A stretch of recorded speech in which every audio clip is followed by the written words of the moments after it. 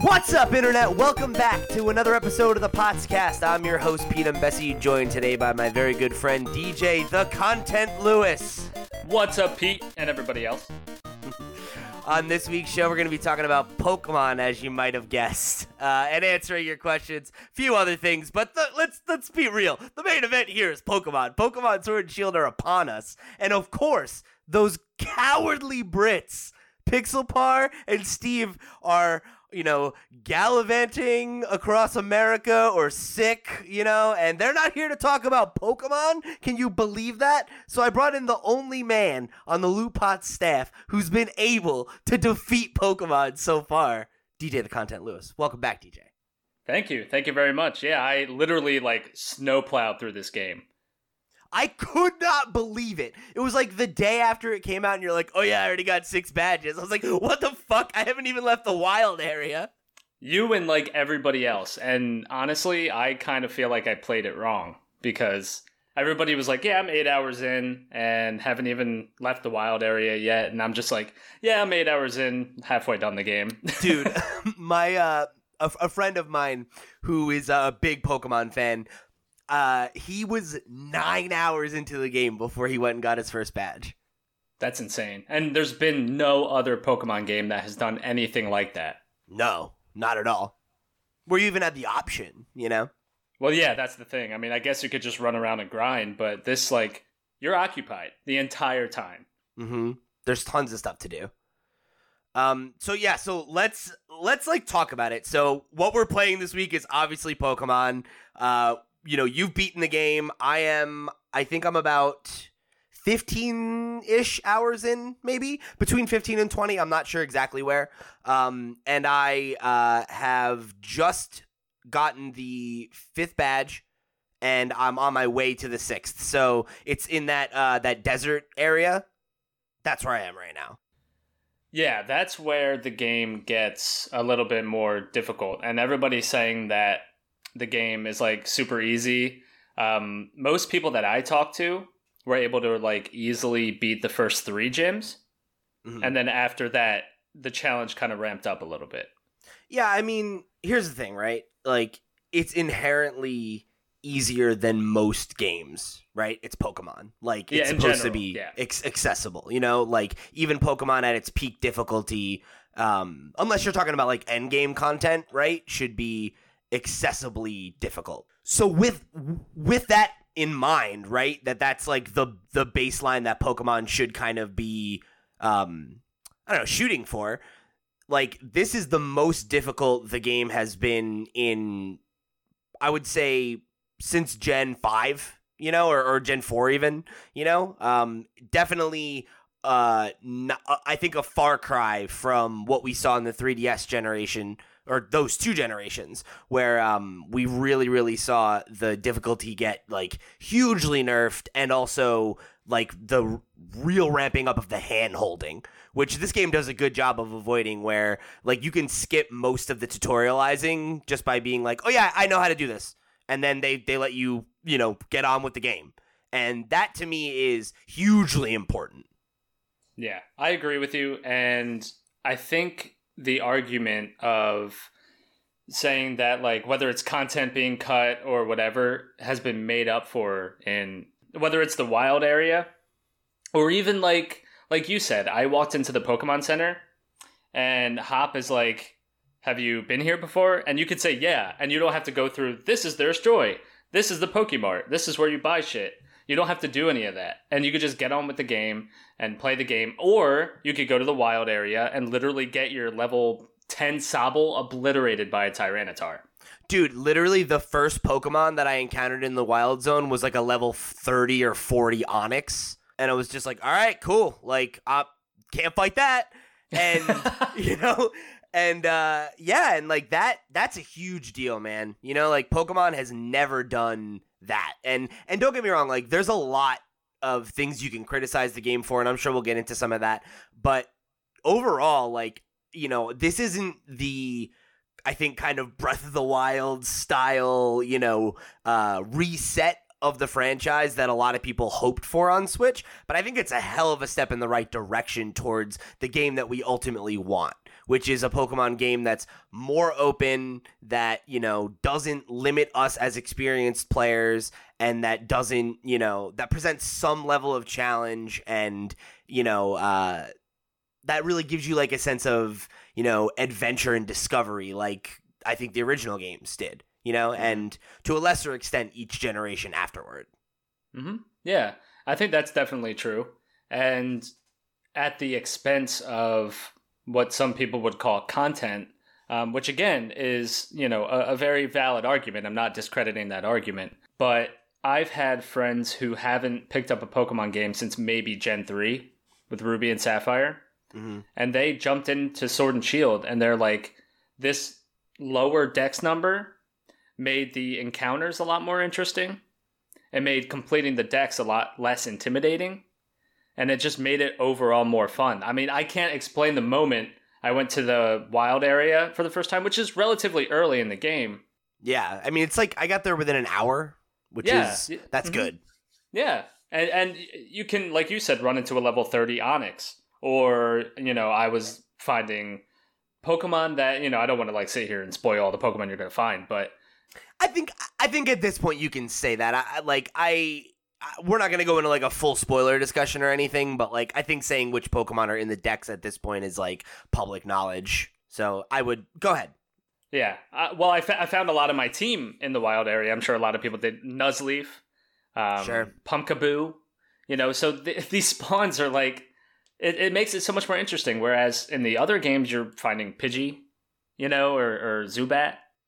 Yeah, it's great that in the very beginning of the game, you're able to create a pretty diverse team in terms of Pokemon from multiple different generations, but also like different types. Like having access to like a ghost Pokemon that early is like cool and different, So there's lots of little things like that I think are definitely like a real step in the right direction in terms of like opening the game up and giving us like just a more lived in world, a world that feels more like what again, and I hate to keep making this comparison, but like with Breath of the Wild, where every corner of that map, like that first time you play it, like you want to know what's over that next hill, And when I got to the wild area for the first time, it gave me that feeling. And it's a lot smaller than that, but it's also not super small. Like, no, it's big. And I think the thing is, like, so I really like the game, right? I think that's clear at this point. We're both big fans of it, and it's the most I've enjoyed a Pokemon game in a while, and I enjoyed every entry that I've played except for 5 because I never finished them. So I definitely think that this is a good game, and I really love where it's taking the franchise. However, I think that there is this weird thing where before Pokemon Sword and Shield came out, there was this whole narrative of negativity around it, and, obviously a lot of the things that were said about it have been proved to be either not true or that they don't really seem to matter to people because the good outweighs the bad. That being said, I don't think that there isn't room for criticism of the game, because one of the things that you said that sticks out to me is it's huge for a Pokemon game. Mm-hmm. And that's true.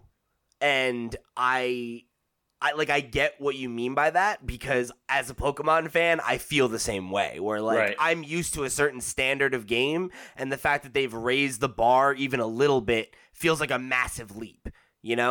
And that being said, like, I don't think it's wrong to hold them to a higher standard given their level of experience and the level of like quality that we've come to expect from Nintendo Switch games, mm-hmm. because your mileage may vary on some of the smaller titles, but when it comes to like the big tentpole releases from Nintendo on the Nintendo Switch, they've all been either, console defining or genre defining games, mm-hmm.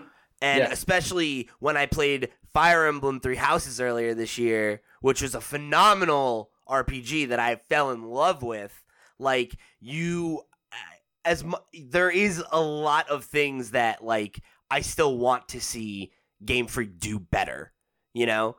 And that doesn't mean I don't love the game, but I also don't want to let the narrative get carried away on the hype and the love that we have for this game to say that none of that criticism was valid, because some of it was.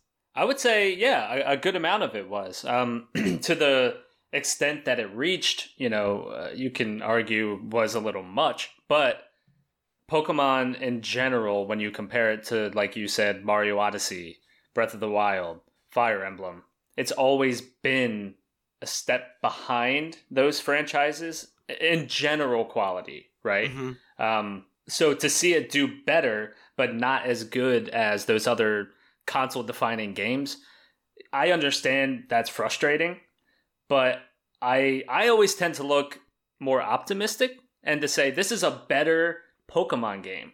And when you look at it within its own scope, it is a better Pokemon game. And I think that, the Dex cut at first was upsetting, but seeing how it played out in the games, it really doesn't bother me. Oh my gosh. I didn't even think about it the whole playthrough. The one thing I will say that I think it does make a difference for is I feel like there's this weird growing pain that I feel like Pokemon's going through. I said I feel like 6 times in that sentence. I'm sorry. But what I'm trying to say here is I think that there's a weird growing pain that we're seeing Pokemon go through here as it's more committing to the, third person perspective, like open world style adventuring and catching Pokemon, because I think the spawn rates feel somewhat similar in those open wild areas to previous Pokemon games, which is kind of weird because you get this like situation where, when I first went into the wild area, there's tons of Pokemon that you're able to catch there, right? But you do sometimes, depending on the weather or some of the other environmental factors, see the same Pokemon showing up in the same areas all the time. Mm-hmm. And there's a certain level of realism to that in terms of this is what kind of Pokemon would live in this part of the map or whatever. And that makes sense.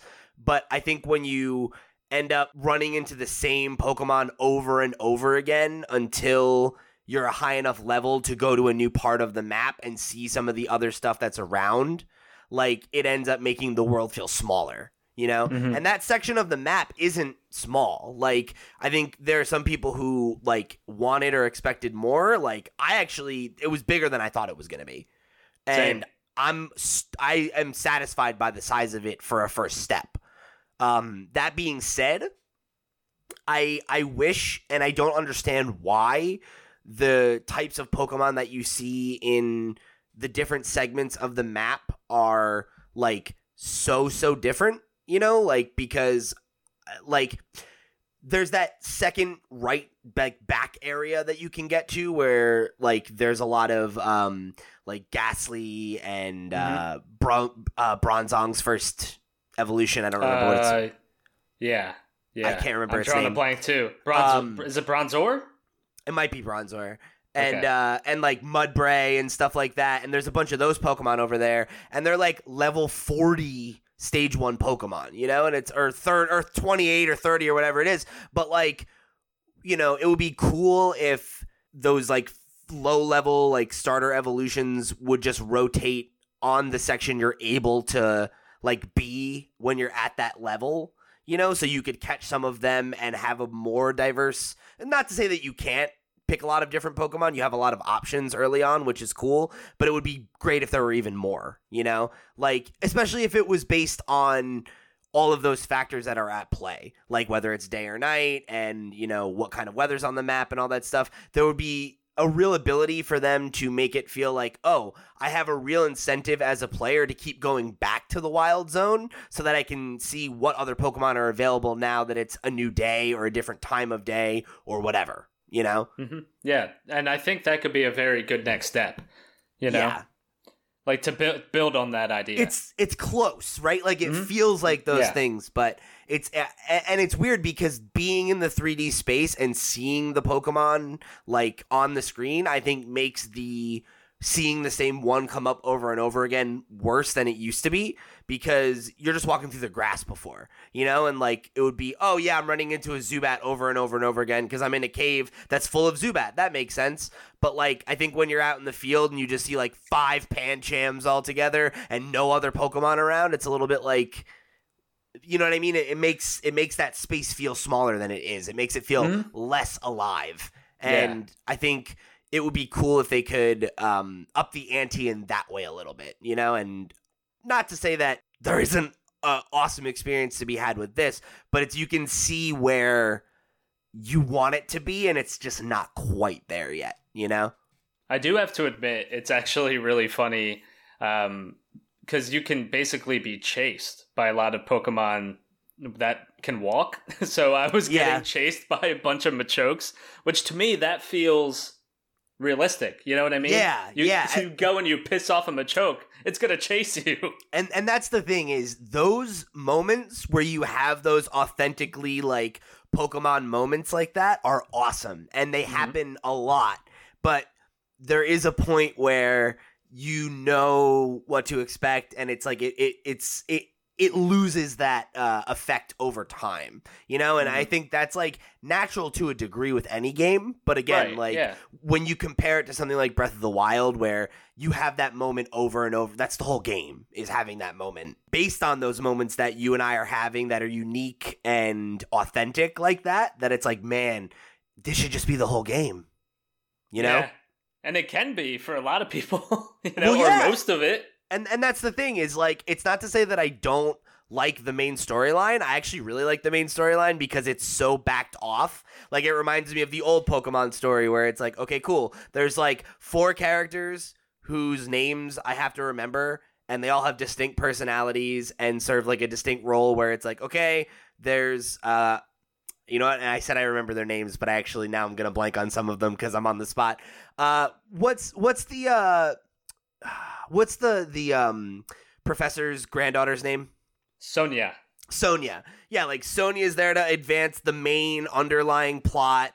It's cool that you get to know Lee the champion like before you go and fight him and everything, because it's like, oh, I can't wait to go fight him, you know? Like, now it creates that like rivalry with him as well, which is cool, and that's different. You know, I like the dynamic that you have between Bede, I think is how you say it, Beatty, like the evil rival. Yeah. Like, it's the most I've hated a rival in forever, you know? And like, that's awesome because I've missed that, like having a real jerk rival who, you know, isn't just like the hapless next door neighbor friend. Yeah, it almost felt like Gen 6 done right, where you have these different rivals, but the personality really wasn't there. Whereas in these games, you have Bede. I'm going to go with how you said it. You have Marnie, and you have Hop. Right. You know? And you have all these different personalities that actually work really well together, you know? And it's not just this weird, like, mush like I felt it was in Gen 6.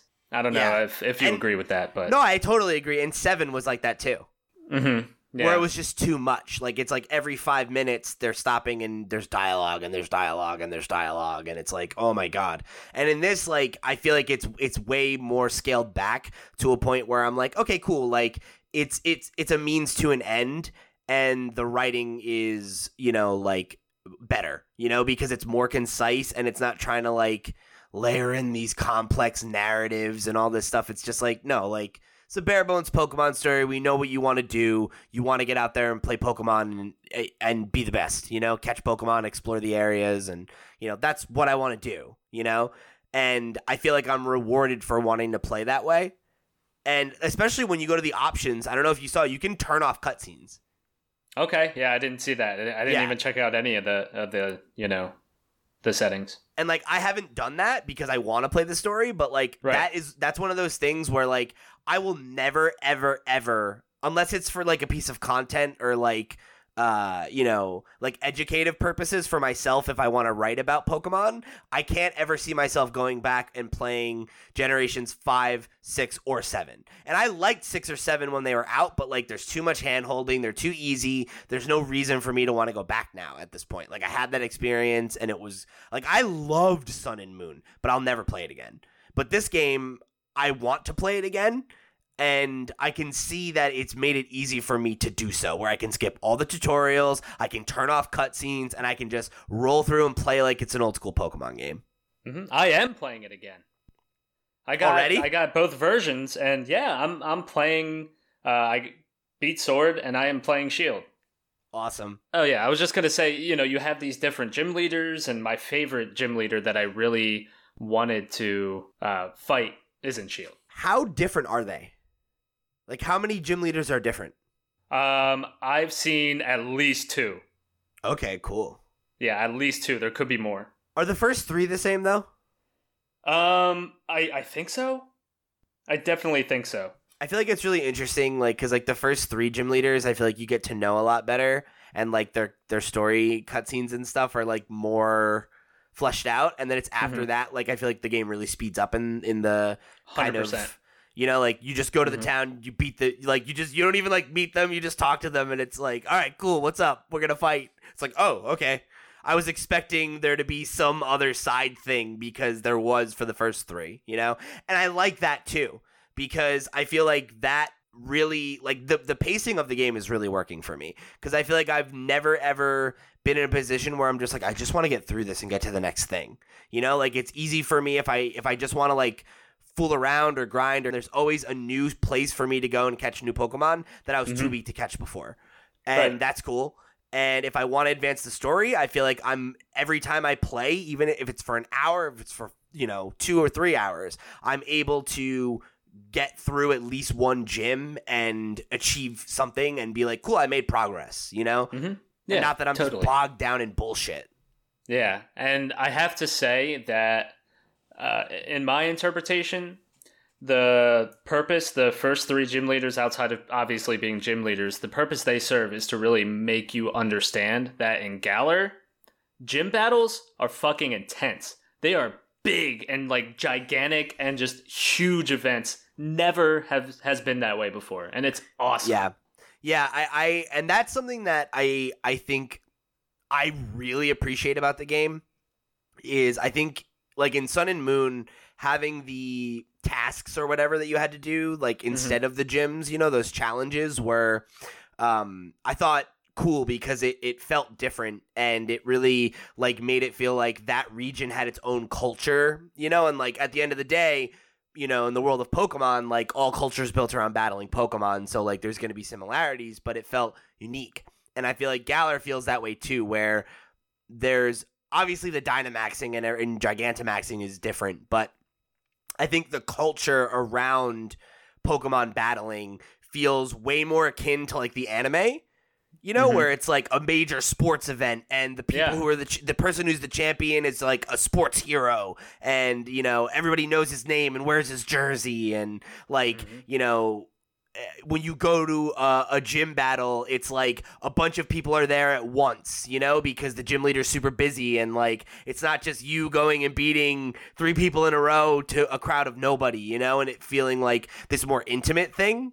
It feels like it's this big, you're on the world stage and this is your chance, and that's cool. It really gives it a different flavor, and like I think elevates the like the sports angle to it, and that's cool. Yeah, and it feels to me like a really good balance between past Pokemon games and Sun and Moon, like past meaning pre-Sun and Moon, obviously, where you are kind of doing like a quote-unquote trial, but you're also getting that traditional fighting the gym leaders, posse and the gym trainers as well. You're kind of doing both. Yeah, and you like those too? Oh yeah, and I'd actually never had legitimate fun with like a gym puzzle than this one. Again, I don't want to I don't want to spoil anything. I don't want to spoil those, but because that if you haven't played, those are unique, and we're gonna do a spoiler cast at some point about it. Yeah, but you'll have legit fun, yeah. like you've never had in a gym before. Yeah. So yeah, the only other thing I wanted to talk about, I guess, was what is your take on the decks for Galar? Like, not the whole wider decks, like the new Pokemon. Like, how are you feeling about them? Are there any that are like standout favorites for you? You know, who are the ones that you used in your team? Mm-hmm. Yeah, I overall just love all of the new Pokemon. This is the first time where I put the starters and their evolutions like kind of lower on the list, actually. Oh, dude, I put my starter in the box and stopped using him like 20 levels ago. All my Pokemon are in the 40s now, you know, and he's like 20 something because I was just like I don't like him. Yeah, and not to say that they're bad, but no, they're bad. I'll say that. You think so? I do. Wow. I don't think they're terrible. This is the least I've ever liked a set of Pokemon starters, I think. Wow. Okay. Yeah. I like them better than Gen 5s, personally. I also don't love Gen 5s, but I think these are worse. Wow. That's a hot take. It's how I feel, man. I think the rest of the decks, you know, in terms of style and things like that, you know, the starters are kind of lower on the list for me. You know, I love Yamper. I love Rookidee.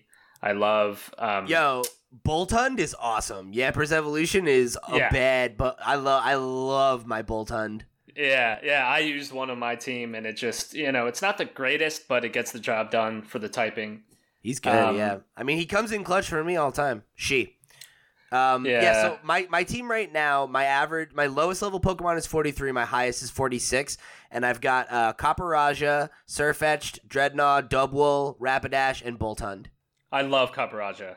I caught a level 65 one in the wild area. It was just chilling there, and I'm like, hell yeah. That's awesome. It's so badass. Love it. And I love this squad. And it's funny because there are definitely some of the Pokemon that I had in my team where, like, I think this is the generation where I've been the most into the, like, underling evolutions rather than the final evolved forms, because there's a few Pokemon, like that squirrel guy. I cannot remember his name. But the normal I'm not squirrel. A fan of that one. Yeah. I liked him, but I didn't like his evolution. Mm-hmm. And the same with all the starters. I like all of their original stages a lot. Like, I was like, oh, man, this is going to be one of the best sets of starters we've ever seen. And I hate all of their final evolutions and their middle evolutions. Wow. I liked Blipbug and Dottler, but I didn't love Orbeetle. So it's like there's a few Pokemon like that where, like, their final stage hasn't exactly worked out for me. Mm-hmm. Or like Nickit and Thievul. Like, I didn't like Thievul as much as I like Nickit. Okay. What about like Applin and Hatena? What are your thoughts on them? I haven't seen them. Really? I've seen everyone talking about them, but I don't even really know what they look like. Actually, I know what they look like, but I've never ran into one now that you say that. Well, that's the thing is I'm not looking up Pokemon. Like, I'm trying to go into this fresh, you know? So there's Pokemon I haven't really like gotten familiar with yet, which is awesome to me. Yeah. It takes a while. You're like learning a whole new. Everybody's on the same page, you know. Yeah. But yeah, I mean, like I really like this dex a lot so far. Good. Like I feel like most of the new designs have been really cool and fresh. You know, there's definitely a few that have been like I said, kind of disappointing to me, and some of them are just downright weird. But like, you know, it's always a mixed bag with the new decks. So I'd say overall, I'm pretty positive about it. Yeah, I'm with you. I'm very, very positive about it, and even the legendaries are awesome. Just everything. Like I can't even think of, besides the squirrel, one that I don't like. I already called out some, so, you know, I won't belabor the point. But yeah, so we, you know, we're getting a little long in the tooth on this conversation, and it definitely won't be the last chat we have about Pokemon. Obviously, when Steve and Pixel come back, we'll have to talk about it again, and I'd like to set up a spoiler cast, like I said, at some point. So, you know, we'll figure something out when we, you know. Yeah, totally. And I do want to say, just real quick, one of the best parts of this game is the music. So, oh yeah, the soundtrack is radical. Yeah, we could go on and on about it, just as musicians, you and I. But you know, I just wanted to throw that out there. Some of the best music in the series. Yeah, and it's funny because Pokemon is a game that I've like historically enjoyed playing, like, you know, like while I've got TV on or something or whatever. And like as much as I love the music, you know, but like I'm totally with this soundtrack. I'm like, nah, like I gotta listen to it. I gotta have it on. I don't want anything else going on. Like it's rips. And I think most of the Pokemon soundtracks are good, you know? Yeah. Some of them are all-time favorites, as I've said in the past. So, yeah, definitely the music deserves a nod. And yeah, so we'll, you know, I don't want to chew on it too much longer, so we'll move on to the news. All right, so we've got a short news list this week, which is fine by me because we've got some questions to get into later. But keeping with the Pokemon Sword and Shield conversation, this game has sold a hell of a lot of copies for a game that everybody was talking about boycotting. Mm-hmm. And let's be clear, this is not shipped numbers. This is end user, from what I've seen, like sold. Right. So Pokemon Sword and Shield has sold 6 million copies combined so far. And this is so this has become the fastest selling Nintendo Switch game of all time. And it shipped 2 million copies in just the first 2 days, and then it hit 6 million worldwide by the third day. So it was between Friday, November 15th through Sunday, November 17th. And that's just units sold through to consumers. So that's not even all the copies shipped yet either.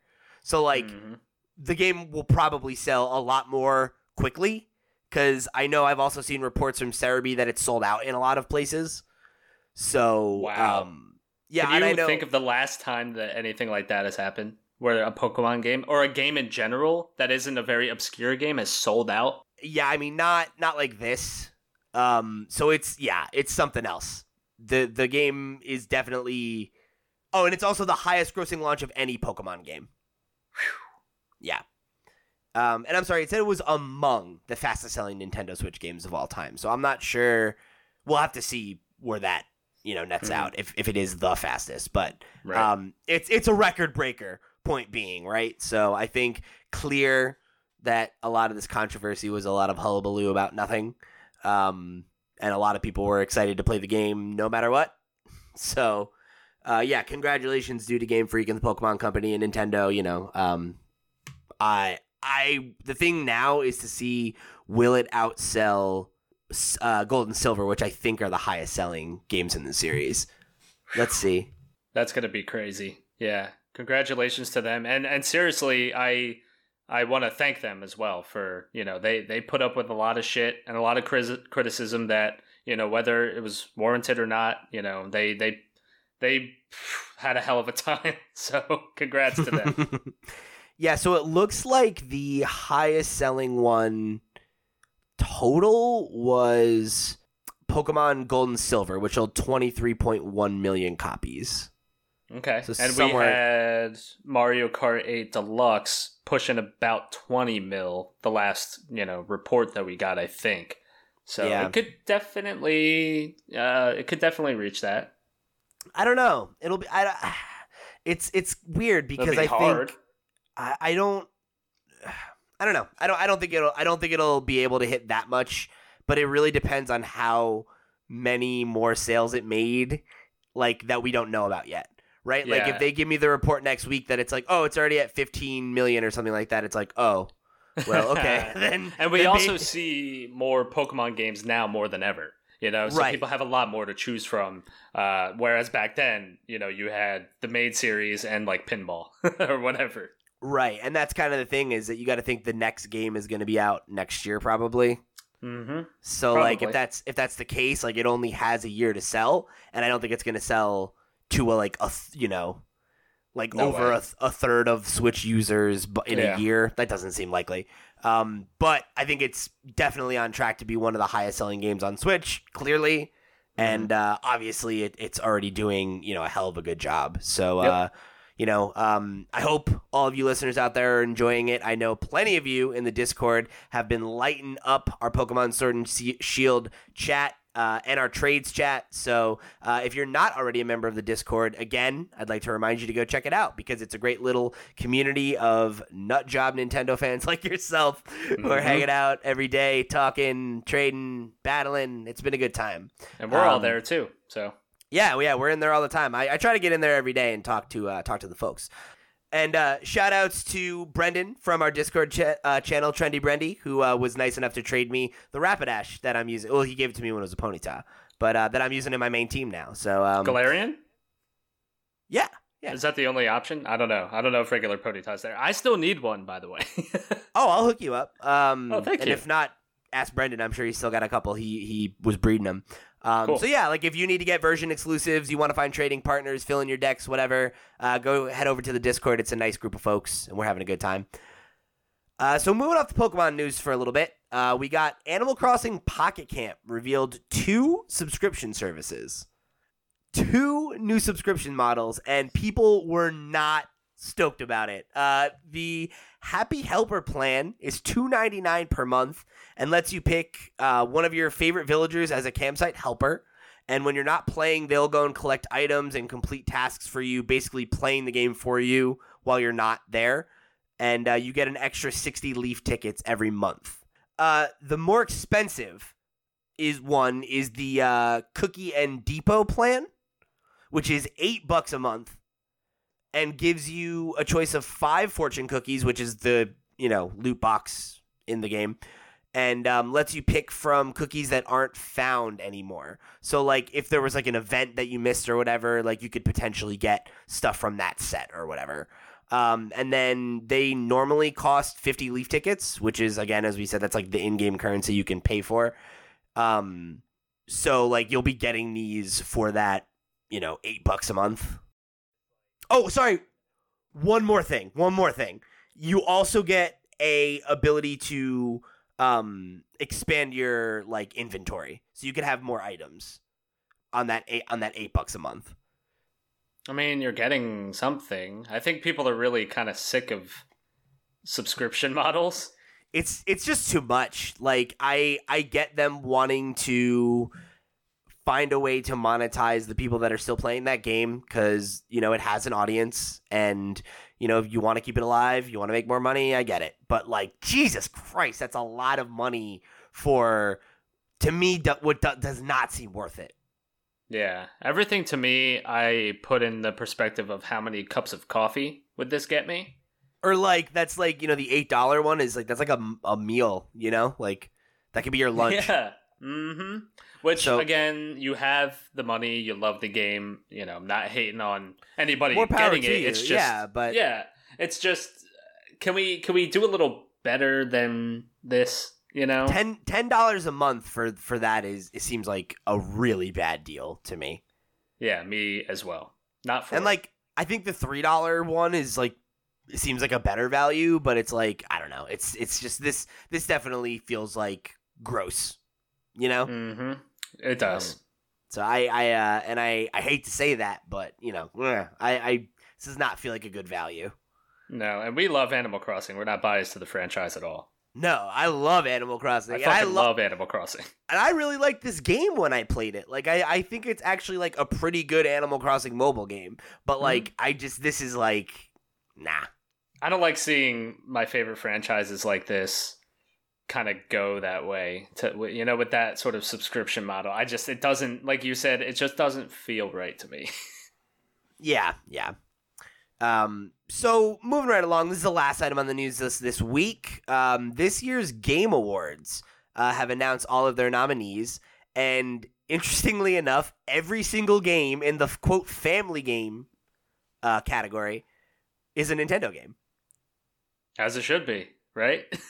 I guess. It's just it's such a weird category for me because I feel like it's almost always Nintendo games. And it's Ring Fit Adventure is a family game? How does that work?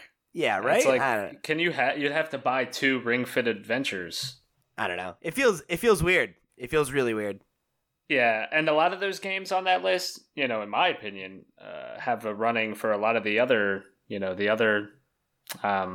categories. And you have a hot take about that as well. One of your favorite games not getting the nod you feel like it deserves. Yeah, are you kidding me, man? Like, I cannot believe that Games Journos did not show up for motherfucking Fire Emblem. So, real quick, I want to clarify this in case you don't know how the Game Awards work or like how the voting works or everything like that. I've seen a lot of confusion and misinformation about that on Twitter, specifically because Jeff Keighley, who organizes and, generally is like a host of the Game Awards, is in Death Stranding and is friends with Kojima. So people are like, oh, like, how can it be getting nominated for all this stuff? Like, how's that fair? Whatever. So the way the process works is that there's a selection of outlets, right? Ranging from like, your IGNs, your like GameSpots, Game Informer, whatever. And then like some other like outlets like Kind of Funny and, What's Good Games and stuff like that, where those people all like get a ballot from Jeff Keighley and they cast their votes for every one of these categories. So like if X game that you wanted to see show up in X category didn't, it's not, like that's the process. It's because, critics didn't vote for it to be there, So that being said, like, I just cannot believe that Fire Emblem's not on this list. It reviewed higher than a lot of these games. Mm-hmm. And just to be clear, like, we're just having fun. I have a lot of respect for Jeff. I'm not throwing shade at all. Yeah, and that's why I wanted to explain how the voting works and everything too, because like I totally am a fan of the Game Awards. Like I'm not trying to like talk shit. I'm just saying, what the hell, everybody? And Jeff got in on this too. He basically said, "So, what do you guys think? Who did you feel like got snubbed, et cetera, et cetera?" So, he's playing along. It's all in good fun. But I'm with you. Like, a lot of games that, just reviewed ridiculously high did not get a nod. It's interesting to see, what people think about certain games. Like Death Stranding, for example. Totally a game I am not interested in whatsoever. Interested at all. Not at all. But it was in pretty much every category. So people, must have liked it. And that's cool. It's so funny though, because like it was divisive. Like Fire Emblem is a game that I'm pretty sure reviewed higher than it. Yeah, I think it was mid 80s, high 80s on Metacritic at least. I'm trying to look it up right now. Yeah, I know it did extremely, extremely well. It wasn't as divisive as like Death Stranding or Pokemon Sword and Shield. Sorry, it's loading. Yeah, 89. It's got an 89 on Metascore. And I'm pretty sure, let's see with Death Stranding. I think that was sitting low 80s, like it was like high 80s. 70s. I want to say like 84 last time I looked. But the user scores were pretty divisive. Yeah, like it's got an 83 and a 5.6 user score. And Fire Emblem, like we said, was 89 and it's got an 8.7.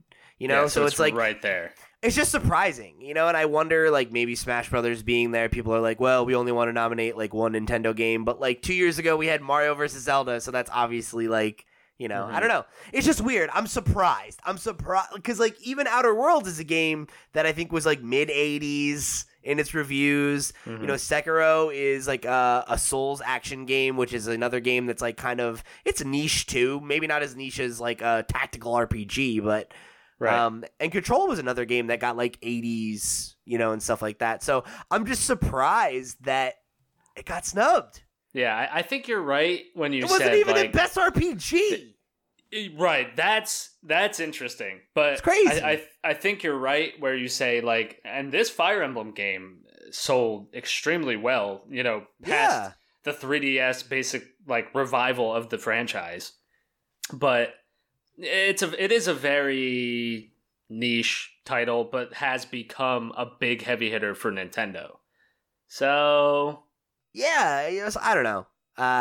I'm surprised and a little disappointed. I'm sure it'll win in its category, but I want it to win more than that.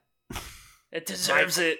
It's my game of the year. It's gonna clean up in the Loot Pots Game of the Year awards. Probably not though, because. You're the only other one who played it. I don't know if you're gonna vote with me.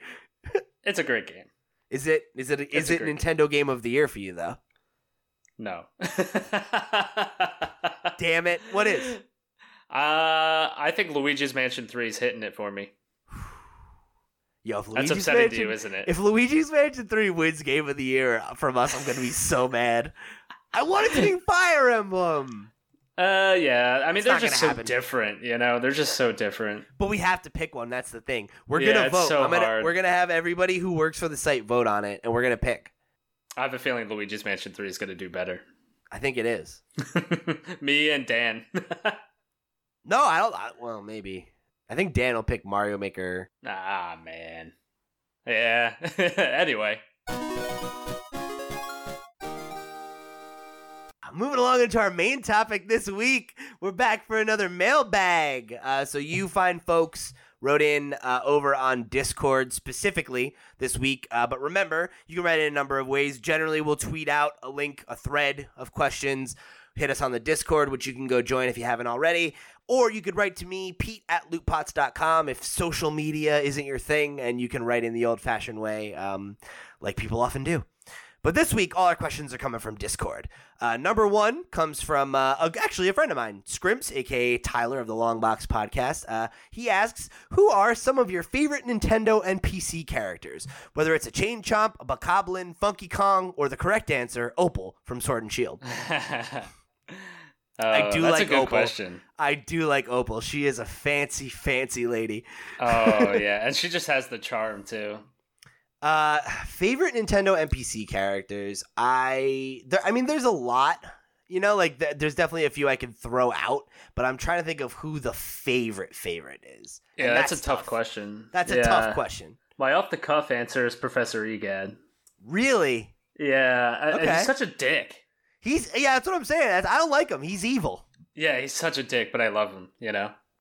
I do really love I might go with like KK Slider. I like him a lot. Oh yeah. That's more your speed. I've got his amiibo, you know. Mm-hmm. Me too. I feel like a kindred spirit with him, you know, where like in his early days he's like playing acoustic guitar on the street and singing, and then he becomes a DJ and gets into making beats and stuff. It's like, yeah, I see you, KK.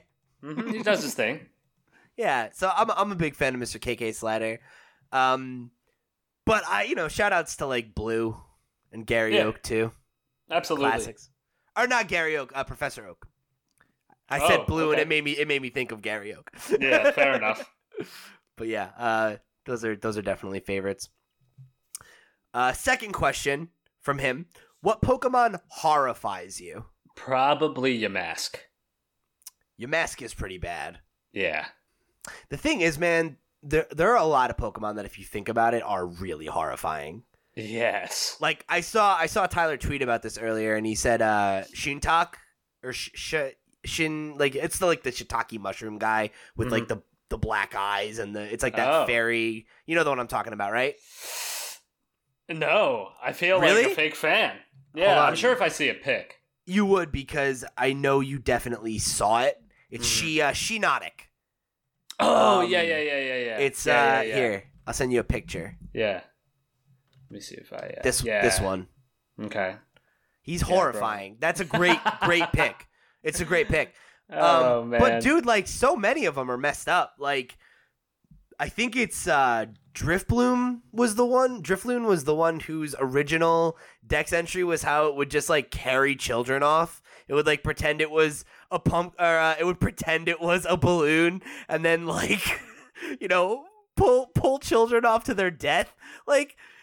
Or there's that new one, Hattney, I think it is. Yeah, Hatena's evolved form, right? Yeah, and that whole line is like all about how if it like 30 miles away, here's your negative emotions, it'll come and kick your ass, and all kinds of shit like that, you know? So it's like there's so many Pokemon that are fucking horrifying. Yeah, or just like, what does Mimikyu like really look like? Mimikyu is my favorite Pokemon, by the way. I love Mimikyu though.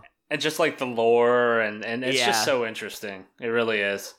But yeah, honestly, like Tyler, when I was playing Sword and Shield, I ran into a Shiinotic and I was like, dude, this is like one of the most fucked up Pokemon. And like, so I'm with you. Like that, he really horrifies me. That's one that's like, man. So there's a lot. Dusclops is weird too with that freaky eye. Mm-hmm.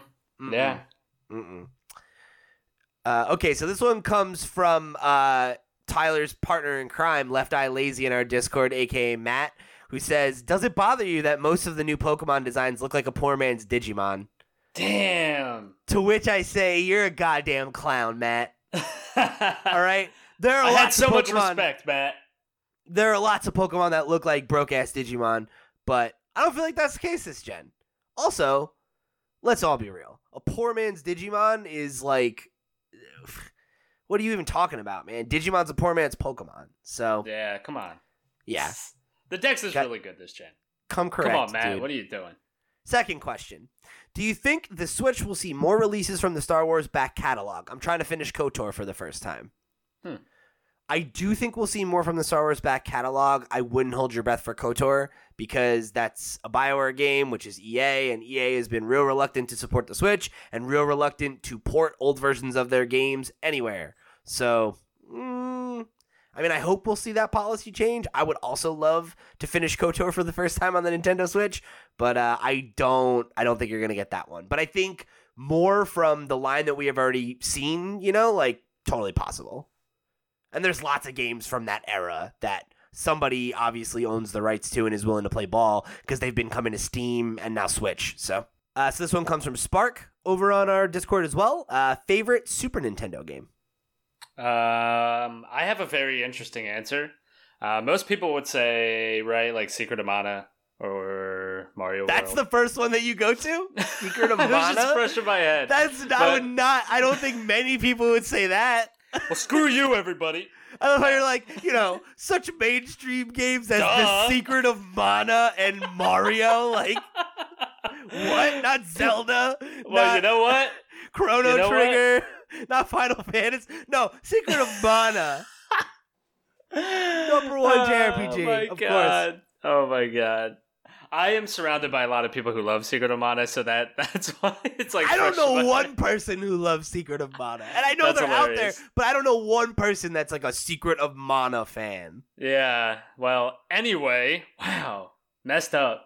Dumped. My favorite Super Nintendo game is Goof Troop. Yo, all right. I fucking love Goof Troop. That game is fun. I get it.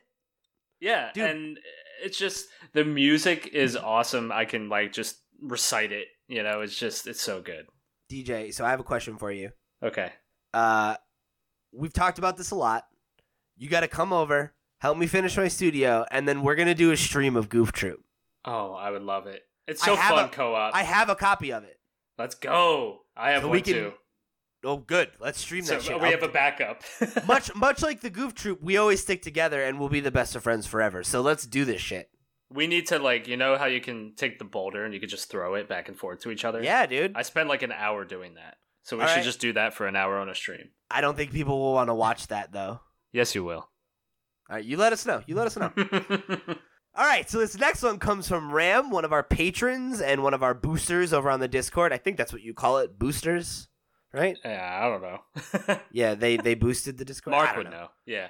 Yeah. So Ram, probably our greatest supporter. So this one comes from them. Will Switch Pro ever come to fruition, or will it just be saved for a Switch 2? Yeah, I think definitely. We'll get a Switch Pro. Yeah. Whether it's in the form of a new tablet or a dock, probably a new tablet, but I think we'll see something. I mean, granted, I know the Switch is a hybrid console, so there's an argument to be made that you can't necessarily depend on the traditional knowledge or wisdom of how they work with handhelds, but that's what Nintendo does. They put out a handheld, they make a light version, they make a pro version, and not pro, quote unquote, but it'll be the same as the DSi or the 3DS XL or the new 3DS or whatever, where it'll be a little bit better, have a little bit more storage, cost a little bit more money, and we'll see the main model get a price cut, which we still haven't seen yet. Yeah, we've just seen bundles. And the introduction of the Switch Lite, which is cheaper. Mm-hmm. But you got to imagine eventually both of those will get a price cut, and they'll introduce a new model that they sell at the cost of what we're currently spending on a new Switch. But I think that's probably at least another... It could happen as early as next year, but I think it's probably more likely that it'll happen 2021, 2022. Yeah, I think that they need to do something to combat the PS5 and Project Scarlet. They have to do something. Yeah, and whether that comes next year alongside like Zelda, or maybe it's the next year, like we'll see what happens. But I think you can definitely expect to see a remodeled version of the Switch proper come out at some point. All right, so this one comes from Cronius. Alex Vance for Smash? No. Not a chance, and I'm not interested either. That's my hot take. I'm too young. I don't care about Half-Life. I just don't. I've never played it, and like I respect it for like its history, but I do not have any hype for it, you know? Like, and it's one of those games I feel like it's aged in a bad way, and all the things that made it special when it was new are things we take for granted now because games have learned so much from it. Like, it's so influential that it like feels trite when you go back, when I would try to go back to it. That's my impression of it, you know, based on the times I've tried to play it. So like, the VR game looks fun. Yeah, I don't care. I don't really care about VR anymore either. I'm over it. I'm with you. This just, it looks fun. It supports a lot of headsets, I guess. But it's cool. But yeah, I can't really get into it. I can't see myself getting into it. Nah. So this one comes, and this is our last question of the day. This one comes from JL2, who said, "Who do you expect to come to Smash?" Oh, 2 Smash Bros. Questions. Wow. Yeah, back to back. I don't know, like, who would be a realistic choice? I have people or characters I would like to see. Right. But who do you think is actually going to come? And that's the question, right? Because, you know, you look at the current roster list, right? And we know we have one more coming in this next pack. And I would imagine it's definitely going to be another third-party character. It's just like, who could it realistically be? And based on who we've gotten, I have a really hard time predicting. Because, like, I never would have guessed that Joker would have come to the game. You know, the hero from Dragon Quest was one that, like, you know, had been talked about for a while, but, you know, that wasn't, like, one that I definitely would have called either, you know? Banjo, I think, was one that, like, I definitely thought was going to happen. I want EGAD. I don't know. I want EGAD and something.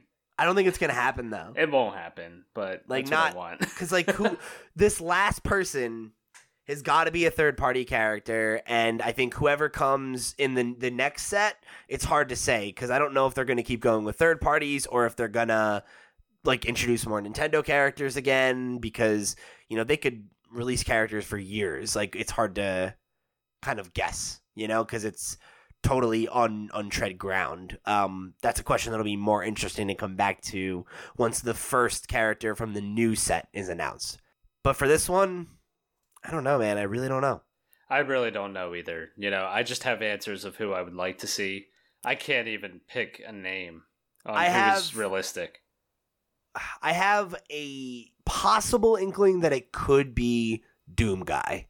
I could see the Doom Guy because you think about it, like, Bethesda has been a huge supporter of the Nintendo Switch. Both Doom games, like, that are like modern games that are, you know, hardcore FPSs have come to the platform. They're putting Doom 64 on it again, which is, you know, a time when Doom was an exclusive to Nintendo game, you know. So there is a lineage of Doom with Nintendo to some level, and they have that relationship with Bethesda. I think that makes a lot of sense for the last character in this slot. Yeah, that would be a really interesting character to play.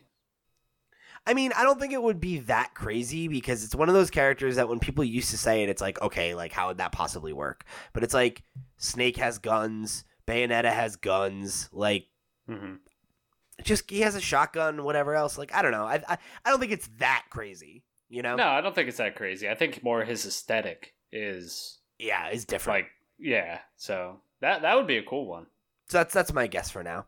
That's a good guess. Let's go with that. I agree. All right. Perfect. So, thank you guys for joining us here on another episode of the Pots Cast 49, for what it's worth. Forgot to say it in the beginning. If you want to show your support, make sure you give us a like on your audio streaming platform of choice. You know, subscribe to the RSS. Make sure you know when all these episodes go live, all that fun stuff. Go visit Loot Pots all around the web on all the other places that we are, at Loot Pots on Twitter, lootpots.com for reviews and news. Keep your eye out for my Pokemon Sword and Shield review. And what else? YouTube, Twitch, you know how to internet. We're all over the place. Go find us. Come join the Discord. Write into me, pete@lootpots.com if you want to hear your thoughts right on the air. And just come connect with us, man. If you're enjoying the show, we'd love to hear you. We'd love to read your thoughts on the air. We've been having a mailbag segment every week for like a month now, and it's been awesome. I love getting to hear from you guys. And if you want to go above and beyond to show your support, make sure you head over to patreon.com/lootpots, just like Ram did, and show your support there. If you hit us at the $5 level, you'll get access to our patron exclusive show After Dark, which TJ is the editor of. Shout out to you. Oh yeah, that's why it's so good. Yeah, it is premium content. If you want to hear, it's me and a random member of the Loot Pots gang every week. Usually, it's generally a one-on-one conversation. DJ's on the show all the time, so if you liked hearing him on this episode, go check it out. I think on the most recent episode that's gone live at this point, you're on it, and if it's not the most recent one, it's the next one. So you're on a recent episode. Yes, one of them, and if you're a new patron, you'll get access to like the whole archive, and there are plenty of episodes of me asking DJ all kinds of inane questions that I find on Google. So go check it out.